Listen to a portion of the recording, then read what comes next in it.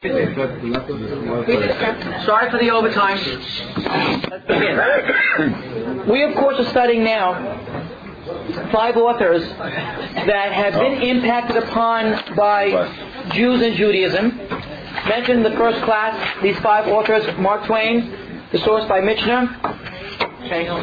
That's 90s. 80s, Paul Johnson, and 70s, Ernest van der Haag. Are the Jews really smarter? We've begun our study of Mark Twain, who wrote in 1898 this extraordinary letter concerning the Jews. And we had a pretty rousing debate last week as to what his intent was really all about. Of course, as you know, the prehistory of his letter is that he wrote an article a few months earlier about a parliamentary meeting in Vienna, and there the Jews were attacked. And he couldn't figure out, why were the Jews attacked? It had nothing to do with the whole entire situation, the whole entire issue. Why are the Jews attacked? So he wrote this article, and then it was a very great Jewish response, and one lawyer writes a letter raising 6 points for Mark Twain to respond to. 6 points to answer. Of course, as we will get to, the encyclopedia article, Encyclopedia of Mark Twain, says that it really was probably fictitious. It wasn't really a lawyer. These are just questions that Mark Twain wanted to address. And we want to evaluate the Twainian approach to Jews, whether or not he was really a philo-Semite, lover of Jews, or was he an anti-Semite, a hater of Jews in disguise. We're going to analyze that particular issue. Now, of course, we read the first point, and that was a very wonderful point, and everybody agrees how wonderful the Jews are. That first page is a classic page celebrating, praising Jews, and we raised the question, is it true? And we all pretty much agree that the first point really is true. Then we began the second point, and really had 2 criticisms of the Jews. One is that they are known to be petty about money. They do some kind of cheating in business. And number 2 is they don't serve their country. So we also raised the question, is it true that you're going to find Jews who are petty in business, who do in fact cheat here and there a little bit? So we said, yes, you're going to find those kinds of Jews. Although it's not a defining Jewish characteristic, but certainly there are Jews who do in fact act that way. And do Jews serve their country? Now, my experience, of course, as Vietnam War is that Jews do not serve their country. We escaped wherever we went. Whether I was 2S, so fine. Many of you were 4Ds who don't deserve to be called a 4D. But I was 2S, and therefore didn't have to worry about it. My number was 27, by the way, so I did have a problem with that. How did conscientious objective? What? Conscientious objective 2S? No, student. Oh. You go to school, just a student. Students didn't draft in those days. I was 2S. Rabbinical students or no, any students. 2S was really? Any student, right. What's 27? That was my birthday. I would have been taken 27th in the lottery. They do a lottery. 27 means you're going. Soon.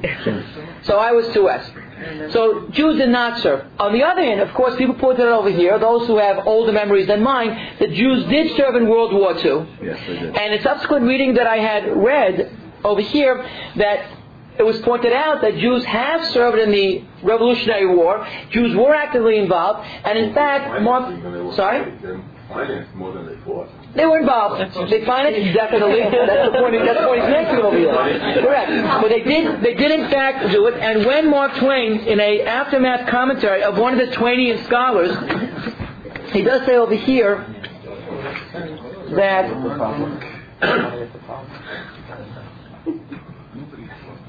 he later retracted that assertion that Jews do not stand by the flag as soldiers. And when it was pointed out to him, when his errors were pointed out to him, he did try to make amends. He studied official figures of Jewish participation in American wars, and in 1904 published his results in a widely publicized postscript to his article under the title, The American Jew as Soldier. The slur, quote unquote, he writes, quote, that the Jew is willing to feed on a country but not fight for it is false and ought to be pensioned off now and retired from active service, because it's not true. So he did the study and he changed his mind about that particular issue as he wrote in 1904. Let's go back to point number 2 that we were speaking about. Point number 2 were the reasons for the hatred of the Jew? That's a wonderful issue to raise. Because it's so true. For 2,000 years and more, we were hated as a people. Now, Mark Twain's point, of course, will be that it's not because of Christian anti-Semitism, because Jewish hatred of the Jews, or anti-Semitism in a more modern configuration of that, really predates Christianity. And we all know that there are multiples of Greek and Roman writers who wrote pejoratively about the Jews. All of you read, probably in high school, certainly in college, Contra Apion. Apion was a Greek writer who wrote nastily about the Jews. Contra Apion is a work written by Josephus defending the Jews. We're not as bad as what this guy Apion is saying about us. So, predating Christianity, yes, the Jews were hated by pagan society. And we can raise the question, why? Mark Twain's answer to this issue is that the Christian cannot compete with the Jew, and therefore the Christian hates the Jew. Now, Mark Twain is referring to a kind of what you might call economic anti-Semitism, which certainly has a certain truth to it. There is a certain validity to that statement that when the Jews appear to be, or in fact are, so economically powerful, the Christian is going to be hateful of the Jews. Certainly in the Middle Ages, that was very true.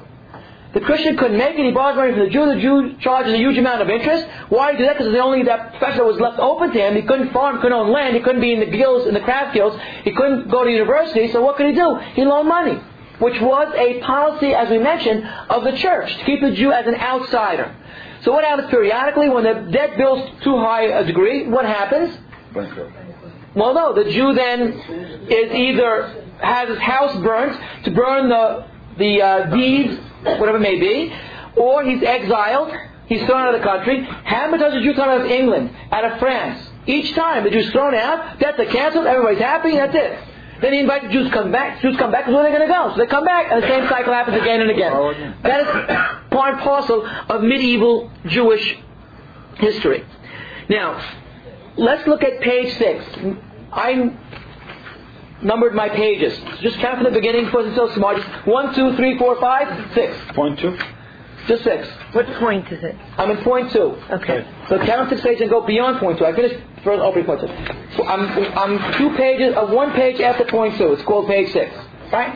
Now, again, actually, Mark Twain makes a big deal about Joseph in Egypt. I agree with Kenny of last week, right? But I don't think that's the major or critical issue over here. About Joseph and Egypt. Right? Yeah, that he cornered the market. Thank you. That's not the major issue over here. Mark Twain wants to assert, and here I think he's sort of oversimplifying the phenomenon of anti-Semitism. What I'm trying to offer and say to you is that there are multiple reasons why the outside world hates Jews. One is, of course, economic anti-Semitism. That's without question. And that is represented by the Joseph Egypt story. That's called economic anti-Semitism. Good. But there's also what we'll call theological anti-Semitism, or religious anti-Semitism, which is Christianity. They hate the Jews because of the crime of deicide. We killed their God. You'd also hate somebody if he killed your God. It's a very horrifying accusation. God is everything you represent that is good and wonderful, and you killed him. How can I not hate you? Theological anti-Semitism was a very powerful motivating factor in certainly medieval Europe. Islam as well has their own take on theological anti-Semitism, although it's a much more complicated phenomenon, because Muhammad himself didn't hate the Jews, or at least in his pre-Meccan period, as opposed to the time when he went to Medina, Yathrib, and he was rejected by the Jews, then he began to hate the Jews as well. So you have different kinds of statements in the Quran itself. Some praising the Jews. The statement that the Jews are the people of the book is Muhammad's statement from the Quran, and his pre-Meccan statement in that early years. So, but there is a certain theological anti-Semitism in Islam as well. But besides that, you also have what we may call racial anti-Semitism, which means simply the fact that you're Jewish means I hate you. That's racist. It's your blood. So that is and was prevalent, as well as what we'll call, quote unquote, the chosen people form of anti-Semitism, which means because you assert that you are chosen, therefore I hate you. which is understandable. Why? Because you're saying you're superior to me. I saw this very graphically portrayed in a movie that I mentioned last week. It's called A Life Apart, Hasidism in America. It's a very, very interesting portrayal. It's an hour-and-a-half movie, documentary about Hasidim in America. And there you have a black guy saying, who do they think they are? The Hasid goes to the black guy and says to him, I'm going to pray for you. And he walks away. So the black guy says, this is a very educated, articulate black guy. He says, who's he to pray for me? Is he saying that God can't pray for me? God's not going to hear my prayers?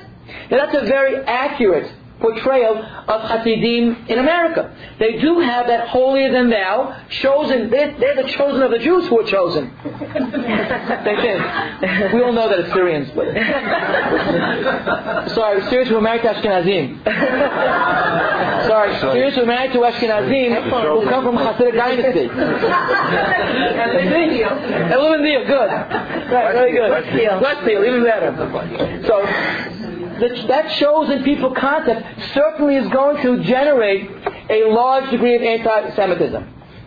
It cannot do but otherwise. You think you're superior, then the reaction has to be some kind of anti-Semitism. So you have economic anti-Semitism, you have religious anti-Semitism, you have this notion of chosen people anti-Semitism, racial anti-Semitism, and what might be sort of a concept that grows out of the chosen people concept is the notion of Jews as separatists.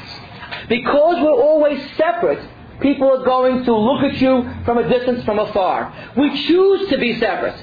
We don't want to assimilate. And assimilation is actually a modern concept. It's only in America Jews who are able to and chose to assimilate. Know that in America, 40% of American Jews, that's 2.5 million Jews in America. It's actually more. That's on 6 million. Now there's only 5.2 million Jews in America.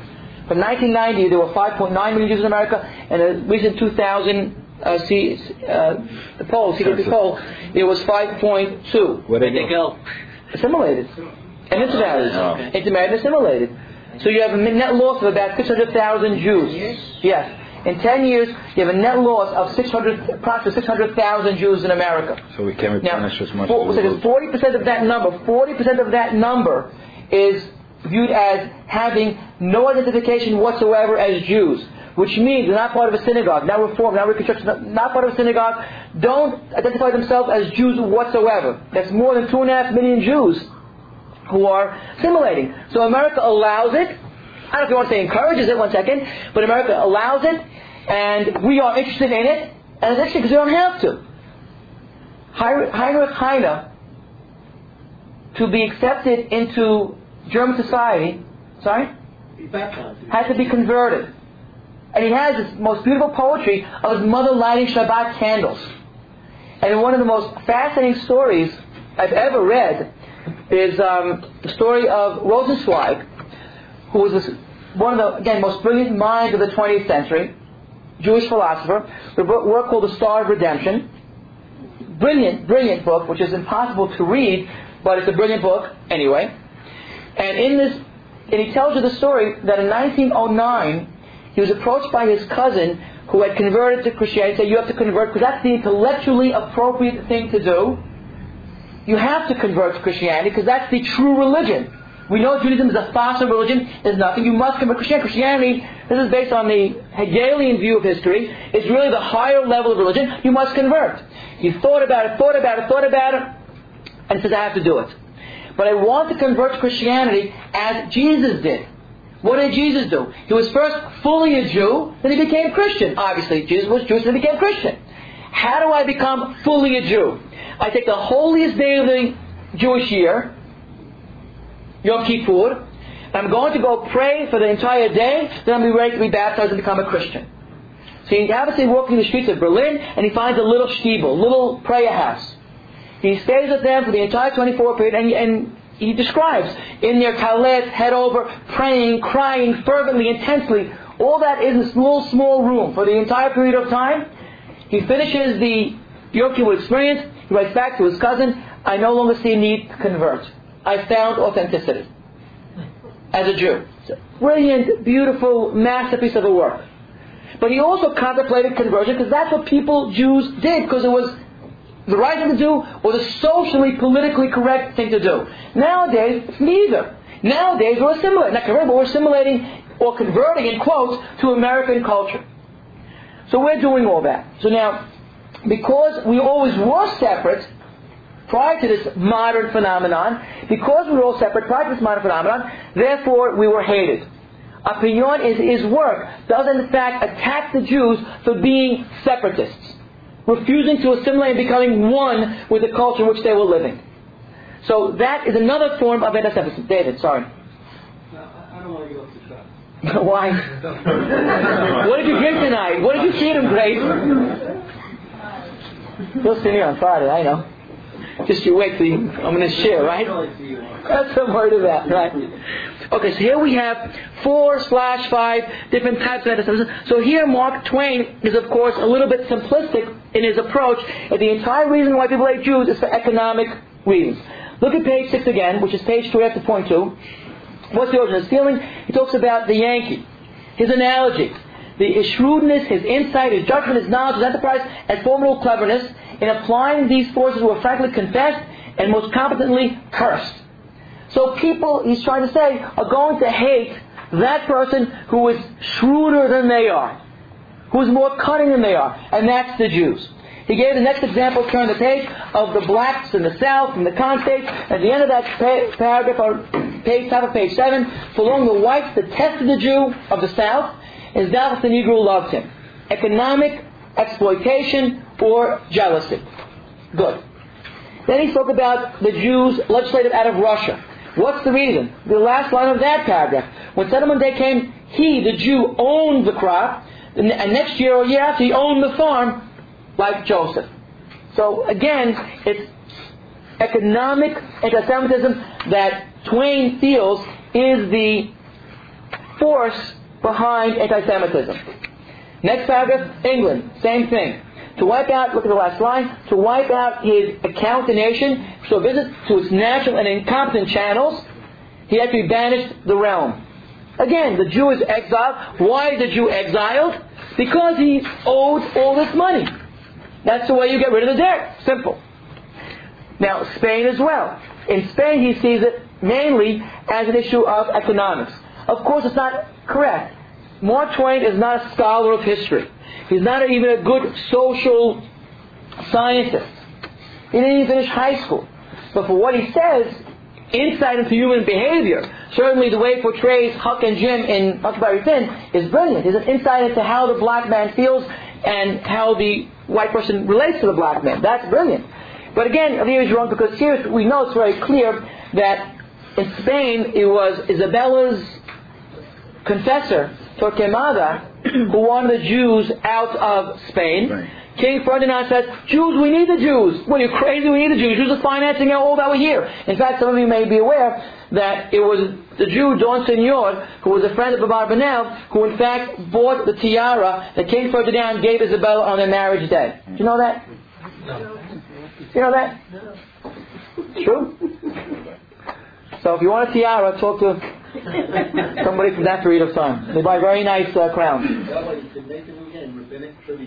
It must be done already, and I'll do it. Okay, good. So we see all of this, that the in Spain he's a little bit off. There was a theological hatred.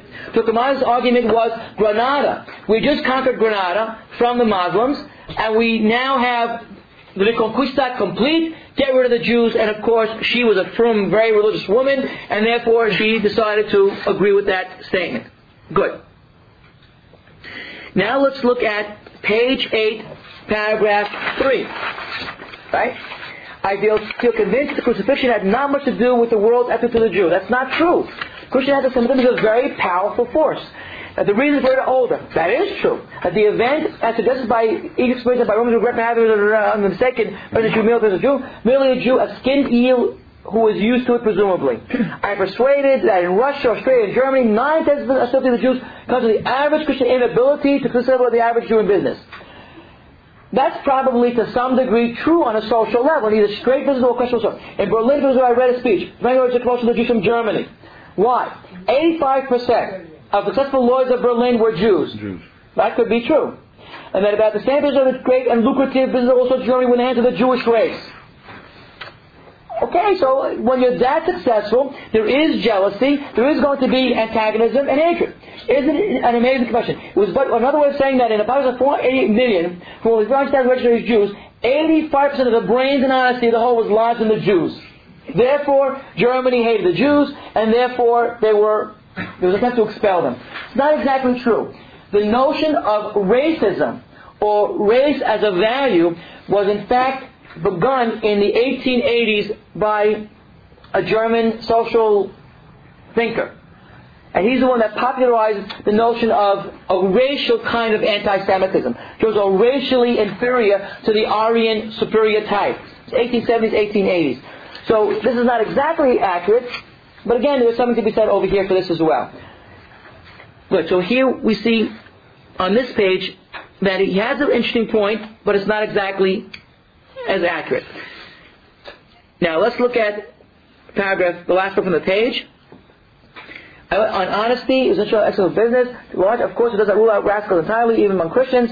Nonetheless, the speaker has been exact, but the motive for the people says that clearly. The man claimed that in Berlin, the banks, the newspapers, computers, the grain rental, shipping, mining, and interest, and a big army, and city contracts, and tramways were all in the hands of the Jews.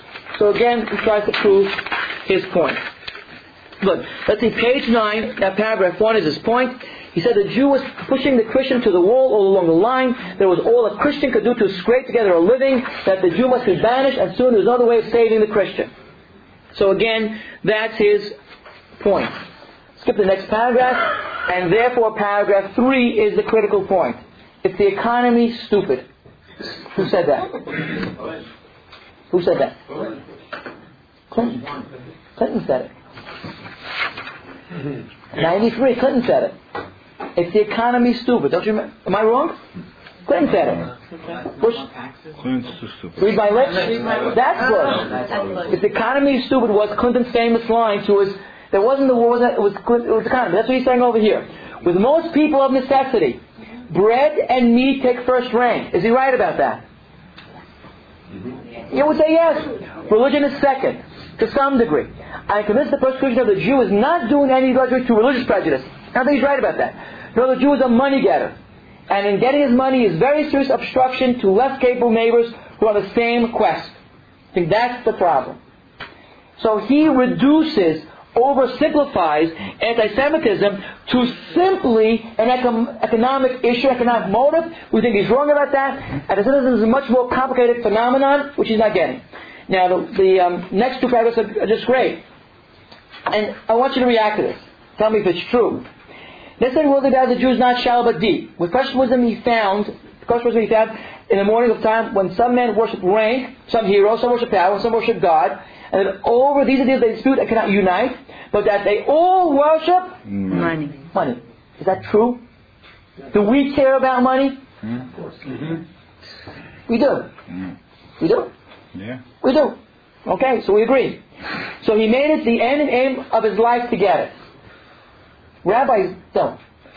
I don't want you to react to that. No, we do too.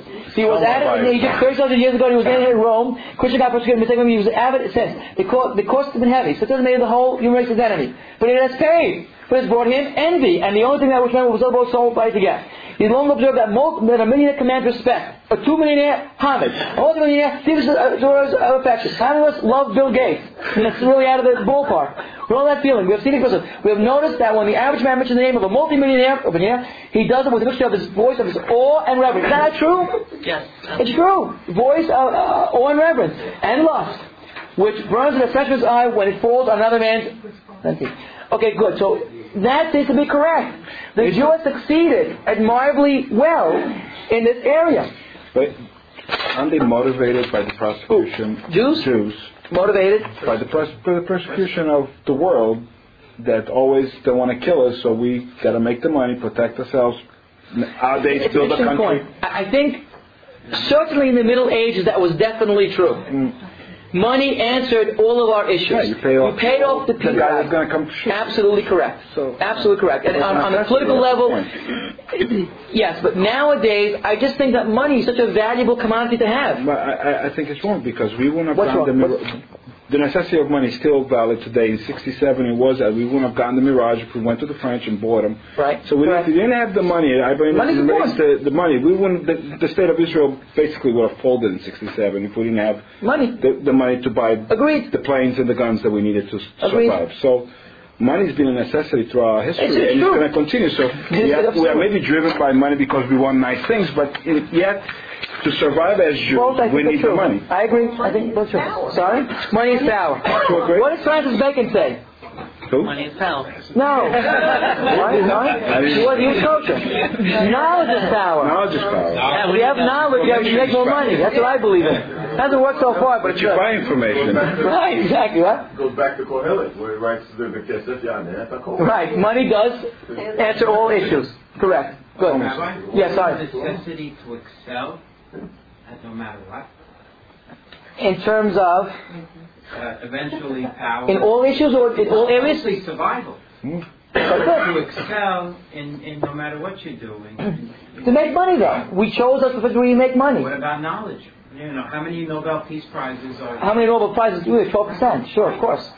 So Yeah, so knowledge excel. it's Yeah, I think you're right. That probably. I'm sorry. Nobel Peace. No, they make, but they're not doing it for the A money. couple $100,000, but yeah. $1 million. $1 million. Yeah, Not necessarily, no. Necessarily. No, but I think you're right. It's really, you want to, I think brains plays more of a role than the financial factor.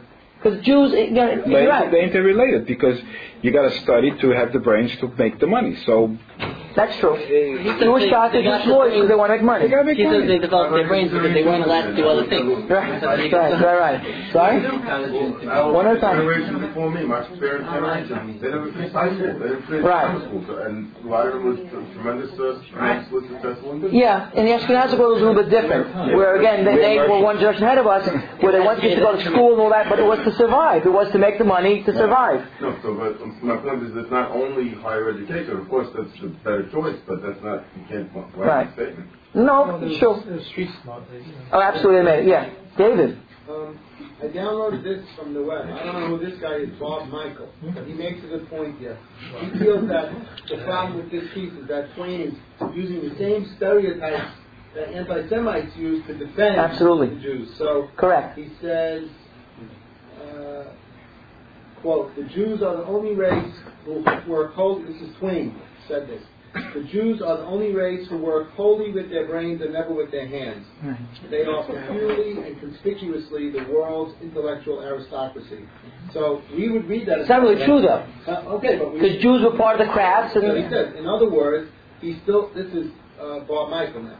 In other words, he still stereotyped Jews, ignoring the realities of impoverished Jews and exploited Jewish labor in American cities. sure.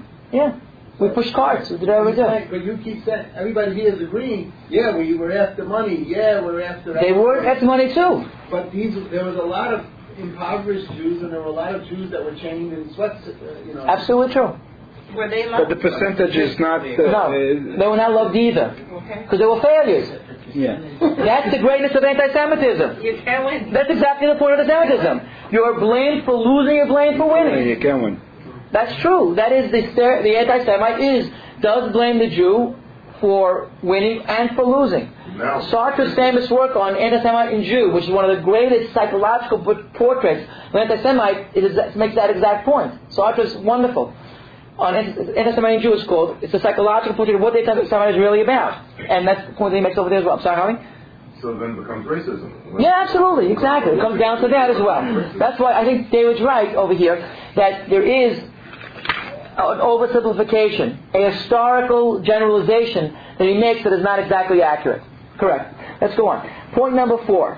Now, is it true that Jews have no part in the non-participants? They don't really organize. Look at the next page, page 10. That's wrong. Right? The Jew does not actively try to help himself. That's not true. Right? The Jews, Mark Twain says, are not political. Now, the question over here, was it true throughout history? That's what Twain is saying. These are not political. So the answer is not really true historically, because the Jew was involved in the highest level of government. Begin with Esther if you choose to. Esther was involved in the government in order to have a role in political decisions. And so through the Middle Ages as well. The Jew was involved with the government to whatever degree he was allowed to.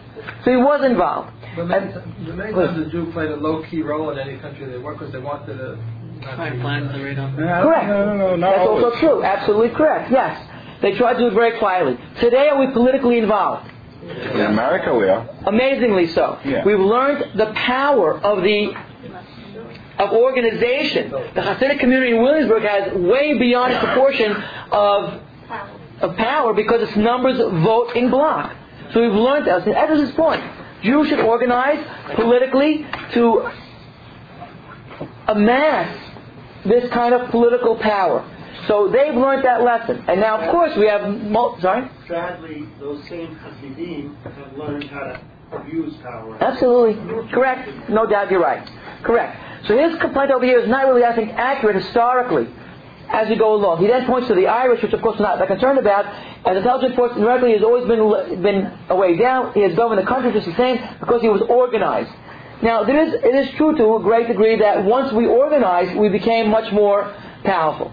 One could raise the question, would World War II have been any different if we were more organized? Were we not organized? Those are questions that historians are still discussing nowadays. Why didn't we get Roosevelt to bomb the tracks? That's a major question. It's a major question. Why did he bomb the tracks? Wouldn't it have helped? Some say it could have saved 200,000 lives. So that's a major question. And was Stephen Wise wrong who had access to the president? Stephen Wise was a Reform rabbi. He had access to the president, but didn't want to rock the boat. What was he afraid of? Anti-Semitism. Was that a miscalculation? We weren't there. We can't really judge. Historians really have to try to analyze all factors and come to a conclusion whether he was wrong or right. But we hear that kind of argument all the time. Which? Joe Lieberman. A lot of people are against Joe Lieberman running for president because, if there's a Jew and, it's too many eyes will be shining on True, yeah. That point has to be analyzed. And is it true? Should we be concerned about it? But we still have to jump in and do the job if we can get it. So you said you're voting for Joe Lieberman. You're voting for Joe Lieberman. I haven't voted for Joe Lieberman on the issues. I haven't really thought about it yet. He's not... Thought? Next week, let me know. I'll be out of town. Better not. No pitching next week. Because that's a very serious, important question. There are those who say that we should... My father voiced that to me the other day. He's right. He might be right. It's a serious question. Many Jews are saying that. And others are saying exactly the opposite. It's a very tough question. Would Joe Lieberman have acted against Iraq the same way that George Bush is, given the Israel factor over here? So the answer is don't vote for him then. It's a very serious question. Lastly, page 10 bottom, he gave us the numbers. The numbers, numerical figures. I mentioned something ago. 500,000 Jews in Germany, 6 million Jews in Russia, 5 million Jews in Austria, 250,000 Jews in the United States. All that. And then he says, 500,000 Jews with 9% of page 11, next page, of the empire population. The Irish would govern the kingdom of heaven if they had a strength like that. So we have a numerical strength. We should be able to organize. And of course you're saying that because we don't, we are blamed for our political vulnerability. So all of that we had. Look at the next page, page 12. Okay?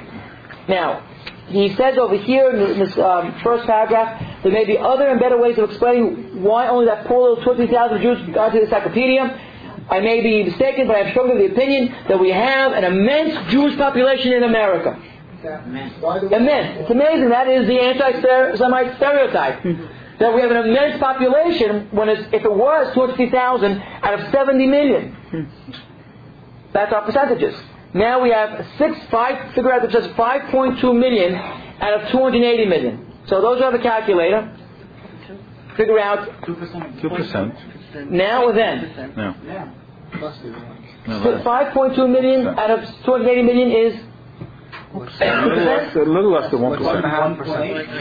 1%. Okay, then what was it?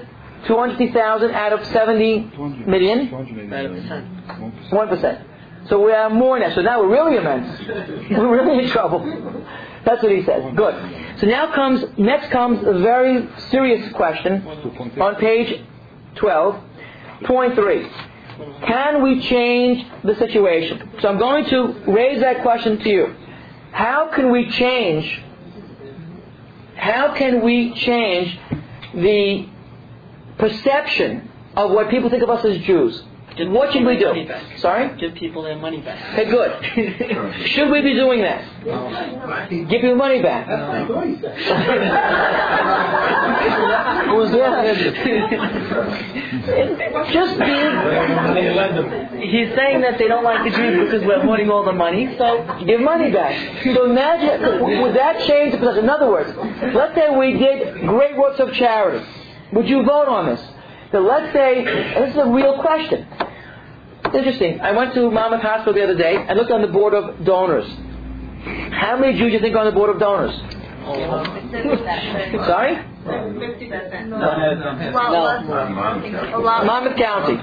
There were 4 or 5. I mean, you can't have every single name, of course. Harry Franco's name was there. He's the mayor of Deal. He had to be there. Very smart. But think of having, and Ashkenazi, I think, South Ashkenazi, I think was there. There was a few that I recognized. Couldn't recognize all of them. The Greens I know, but not all of them could I recognize. But a very, very small percentage. We don't give to hospitals. We don't give to this kind of research. We use our brain. Wait, David. hospital, they're all Jews. Okay, good. Okay, good. Good point, legitimate.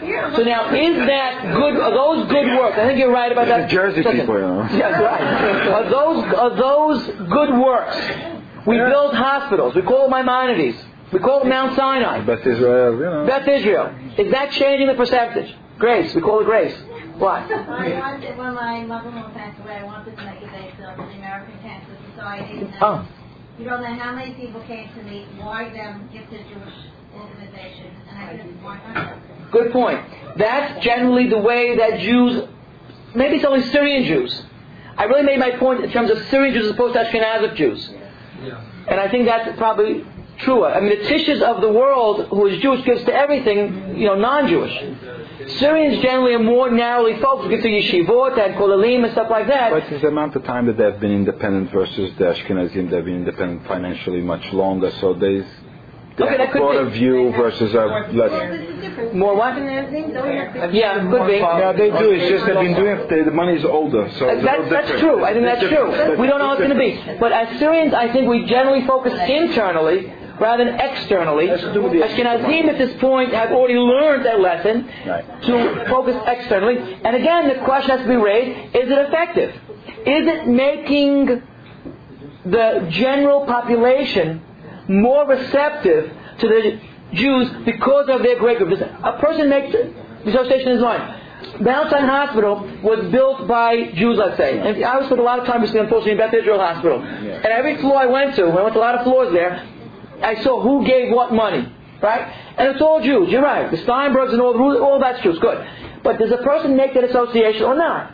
So is the notion of giving them back charity and building hospitals, is that going to work? Let's say, for example, the issue of vouchers for schools. That's a major issue. What does it mean? It means that because we don't send kids to public schools, we send them to yeshivot, then we should get vouchers. Now, what's the average non-Jewish person going to say about the vouchers? Is that going to raise anti-Semitism or lower it? David? Because they have their property. Okay, now. The average. Right. You're all talking at the same time. Don't yell at David all together. Gina yells first. Parochial schools, Catholic parochial schools, are supported by the church. The guy who was in my office. That's true. That's correct. But so what? They don't need the voucher. No, they do need it. 3,000 of them is a lot of money. Okay, so now, David, one at a time. You said the average. That's what I'm talking about. The average sends their kids to public school. Right. So they're going to see it anti-Semitically. They're going to say, look, those rich Jews, they want a freebie. Or for us, virgin poor. Well, you're saying that the average person... one at a time. You're saying, David, you're saying the average Christian person who sends his kids to public school, to PS 226, that all of us went to, right? No. First of all, it doesn't only go to parochial and it goes to private schools too. I understand that. Many Christians don't go to Many? You think most of the 260 some odd million Christians, how many in public schools, how many in parochial schools, private? I would imagine most are in public schools. I would imagine. The public schools are teeming. One at a time. A lot of Jewish people go to public schools also, especially out of New York City. I'm sure that's true. So, yeah, I'm sorry? What happens if they get the credit toward the school? Then they'd be more willing to spend a little bit extra and put them in a private school. Who, the non-Jewish person? The one that spends that. Okay, that could be. Maybe. So that's a question that has to be analyzed as a social scientist. Whether or not we should support vouchers. From a purely financial point of view, we should. Obviously, we all spend $20,000 a year on tuition. It's an absurd number. It's crazy. 26. My girl's next year is 26,000 with only 2 kids in school. It's absurd. You got 3. You got 2? The flappers, too bad. Hello. So it's a very different. It's amazing when you think about that. Columbia, 30,000 miles. Besides all that. Well spent money. Right. So besides all that, now. So I care about vouchers, but on the other hand, if we're analyzing from the perspective of trying to lower the anti-Semitism level in this country, we have to think about David's point and think about David's point. That sounds really weird on tape. Think about David's point. David's point and David's point. Is it worth a second? I'm sorry? We have to go away for anti-Semitism, go away. We didn't get to that point yet. Wait one second, we didn't get to that point yet. Right now we're trying to change. We're using Jack's idea, give them money, build hospitals, let them know that we're charitable, good-hearted, giving people. Is that going to work? Joy? It hasn't worked. All the charities that you mentioned are all monthly benefits. You didn't mention hospitals, you mean? Yeah. No, right. Well, you're not mentioning a hospital. I don't know. You're mentioning things that we use. So when you say give charity, you're giving charity to yourself, basically. So that proves that that's exactly what Mark Twain said. They give charity to themselves. You're not going to say, let's give the black man suffrage. We don't mention that. Because that's not something... Good. Wait, don't go out. Don't go out. 1 second. One interesting point. It not come to David. We tried very hard to help the black man. I'm just no, that's a good point. Did it work? No. Did it work? In other words, we marched on Selma, Alabama. Saul Berman, Rabbi Berman, marched on Selma, Alabama with Avraham Heschel and did all that. Jews were actively involved in civil rights in 64, 65. This is a shocking debate. Martin Luther said that if you're against, Israel, you're an anti-Semite. He said flat out. Right, so it helped with him. But on the average black guy in Harlem, does he like the Jews? No, not now. No. Even then. Even then. They only identified with the Jew because they were both only limitedly. Yeah. I would think that with all, and I think we should have been involved in human rights and the private civil rights and all that. But on the other hand, I don't know if that lowered the anti-Semitism in the black community. Absolutely. If you ask Jesse Jackson or you ask these people, then it wouldn't be the case. David was first, then we'll get to Kenny. David. As far as the hospitals go, the Federation, for example, which is part of UJA now, spends millions, hundreds of millions of dollars building all these houses, but they were not just for the Jewish people. They opened the houses to everybody. Of course, yeah. From the get-go, they were open to the public. No, that's true. We agree, but did it help? We're using it. We didn't all the time. The point is that there was no hospitals built that Jews did not use. So should we do that? So that's an idea. Maybe we should, if we're interested in lowering anti-Semitism from this country, if there's still a problem in this country, then what should we do? We should go out to someplace in Alabama or Kansas City, Missouri. I'm sorry? Doesn't UJA give money to people that have nothing to do with Jews? Yeah, sure. All the time. Sure. But is it working? Is it working? Do we support that? When the UJA person says to you, we're giving money to non-Jews, do you support that? Wait, Kenny was first. Just historically, with respect, historically, we had a relationship with the blacks in the 60s. We had a really good relationship with the blacks. In the 50s and 60s, the lawyer who headed the NAACP was Eugene Greenberg. Right. Mm-hmm. Things changed once the civil rights movement came into fruition, and began to resent blacks. They got freedom, so they could take. Well, the blacks began to resent the Jews. They began to resent the fact that we were leading the civil rights movement. They wanted to take over the movement for themselves. So therefore, Well, it's a historical context. You can't say that, did it work right now, today? So now we've done it for 30 years. Did it work or not work? And I'm only questioning, does social activism lead to a lessening of anti-Semitism? No. I have a question. Okay, wait. One of the interesting statements that Kenny brings to mind is this famous notion. When the black man was a janitor, the Jew was a teacher.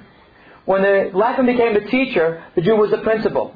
When the black man became the principal, the Jew was on the board of education. And then they threw us out. Because he always sort of drew ahead of himself. So that's sort of like, the black man always felt economically and otherwise exploited from that. So I think your point's well taken that at some point, on the higher levels of the black movement, there was a great feeling between Jews and I think the blacks. But on the other hand, when you read, Eldridge Cooper's Soul on Ice, which you read 30 or 40 years ago, he didn't love Jews. And he was a part of that intelligentsia of the black movement. So I'm not sure to what degree that it does a social conscience. I'm not saying no. I'm saying we should think about all of these variables. Whether giving money, building hospitals, social activism, is that going to help us? Or bottom line, nothing will. That's the question I'm raising. Yeah.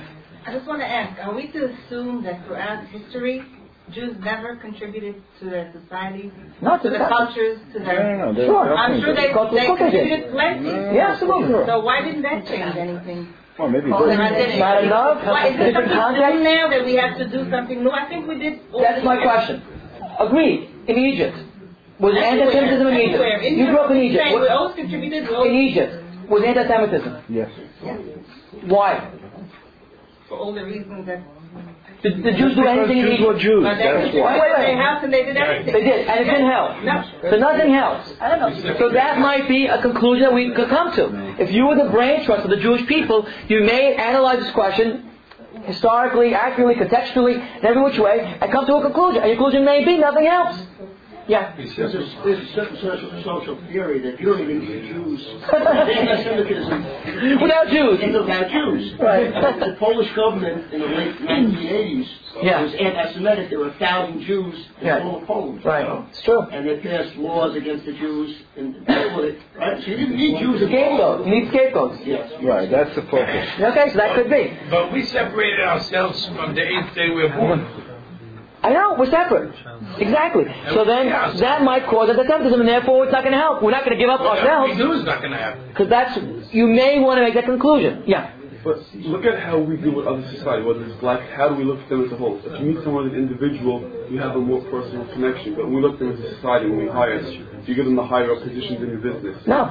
But that also reflects when we deal with them is how they deal with us also. I beg to differ. Okay, maybe. One second, maybe that's the case. Maybe that's why. But that's, again, a form of economic issues. No, it's not even economics. Like you're not necessarily your closest friends you go out. Like when they meet, we don't want it to be our closest friends. But that's his point. We're going to remain separate. Yeah, so therefore that's going to cause. There's a difference between being separate and being racist. Right. I don't think that we judge people because they're black. They're not going to be as smart. Because I've seen very, very smart people in my industry. I'm not saying that they are black. When you hire and you do stuff, there is a separation between the two. Yeah. It does reflect. Okay. Whether it's good or it's bad. If you're a good Jew, you'll judge But the bottom line is nothing. what that person is worth. Agreed. No, we agree. So if we have to think about this, and just come to a conclusion. I'm sorry. I was just saying Yeah. the difference between being racist and being separate. I'm sorry. I think that there's, I feel in this community also, I think people are very racist. I don't... Agreed. So the question... we are. We're always... It's very late. I got to get home. Yeah. Definitely racist. No, I think that might be the case. But I don't know, again, assuming we weren't racist, if we were only separatists, would that generate anti-Semitism to the point where we can't do anything about it? So it may. So if that's the answer, then don't do anything about it. Because everybody's separate. If you go to Italian areas, Italians are connected. If you walk around the cafeteria in college, the blacks sit together, the Italians sit together, the Spanish sit together. Everybody's So are they all separate. racist? No, I think there's a difference. There's a difference. Right. But I think Jews are. Okay, so if we are, so racism we shouldn't have. That's of course. But if we're separate, Racism is a separate issue. I'm sorry. Racism is different. Correct. I agree. You can't mix the two. Of course, every group, Italian, Chinese, whoever it is, of course, amongst them there are people who are racist. But I think this is totally separate. Okay, good. So we want to try to analyze it as a separate issue. One second. So the question is, how can we change if we can? The group over here seems to believe that we cannot change, nothing to do. Our charity, our good works is not going to help us. Should Jews live apart? Doesn't living apart, being separate, generate anti-Semitism? The answer is yes. In that documentary again, the People Apart, the Hasidim in America, that's going to cause anti-Semitism. If we had a Jewish brigade in World War II, do people appreciate that? Was that a great statement which helped us to limit anti-Semitism? Should we volunteer for military service? Is that going to help? Or do we want to come to the conclusion that nothing is going to help us and simply we are who we are? We don't want to assimilate. Peace says assimilate. If you assimilate, you won't have anti-Semitism. Although case one is that, yes, can you assimilate? There's no Jews, still anti-Semitism. There's nothing left. Right, so how should we solve this problem? Mark Twain feels, actually, whatever you do, it's not going to really help at the end. David? The issue about separatism versus racism, I think the key, one more word, I'm going to add one more cliche to it, is exclusion. Right. Whenever you have an exclusive system, right, you're going to have criticism. Of course.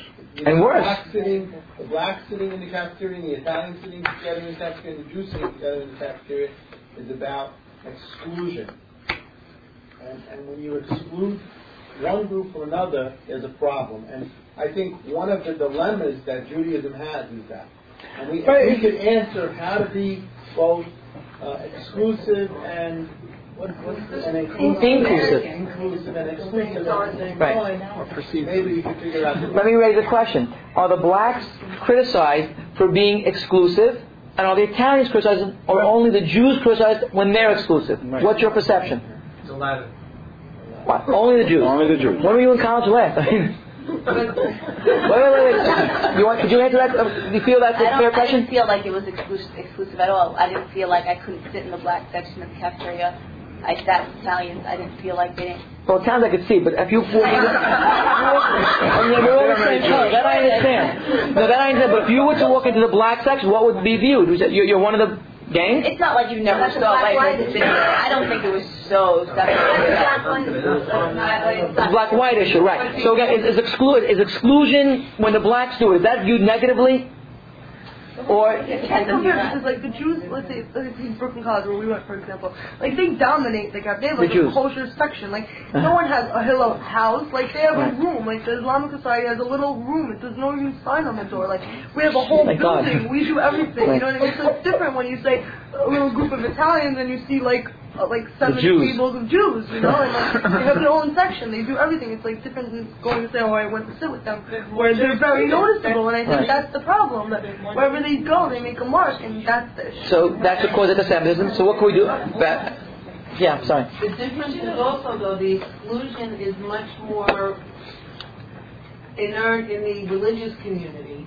Sure. In a more reformed Jewish community or a community that's not religious, there's much more mixing and neighbors, and so it's when you're looking at the Jews as a whole, there's a very religious community, or the Orthodox community of Jews, where it's much more separate. And if you look at Reform Jews, if you go into Manhattan, if you go into the suburbs, Berlin, they were not. No, I know, but I'm talking about what happened? Okay, but it is true. The more Jewish, the more exclusion, the more anti-Semitism. There is a difference, in Brooklyn College, in that specific instance, you have such a large community of, religious Jews. I'm sure if you go to, Hunter College, they don't have a Hillel building. Or actually, maybe they do, but they're not at town schools. They do. They have more than the others. Yeah, I hear. One other thing, when you get into graduate school, so I went to graduate school. There's no difference between the black, the white, the Chinese. There was no delineation. Right. And good point, yeah. It's very different. Could you say why? Because it's a higher level of intelligence? Or that could be. Okay, so now if that's the answer. So maybe that's the answer. If the answer is education, do we see more anti-Semitism on the on the upper stratosphere of intelligentsia? Do they have more, or on the lower level? If you tell me on the lower level, then the answer is education. And then maybe there's hope. I don't know whether that's it, but But you know. Could be. the lower is not affected.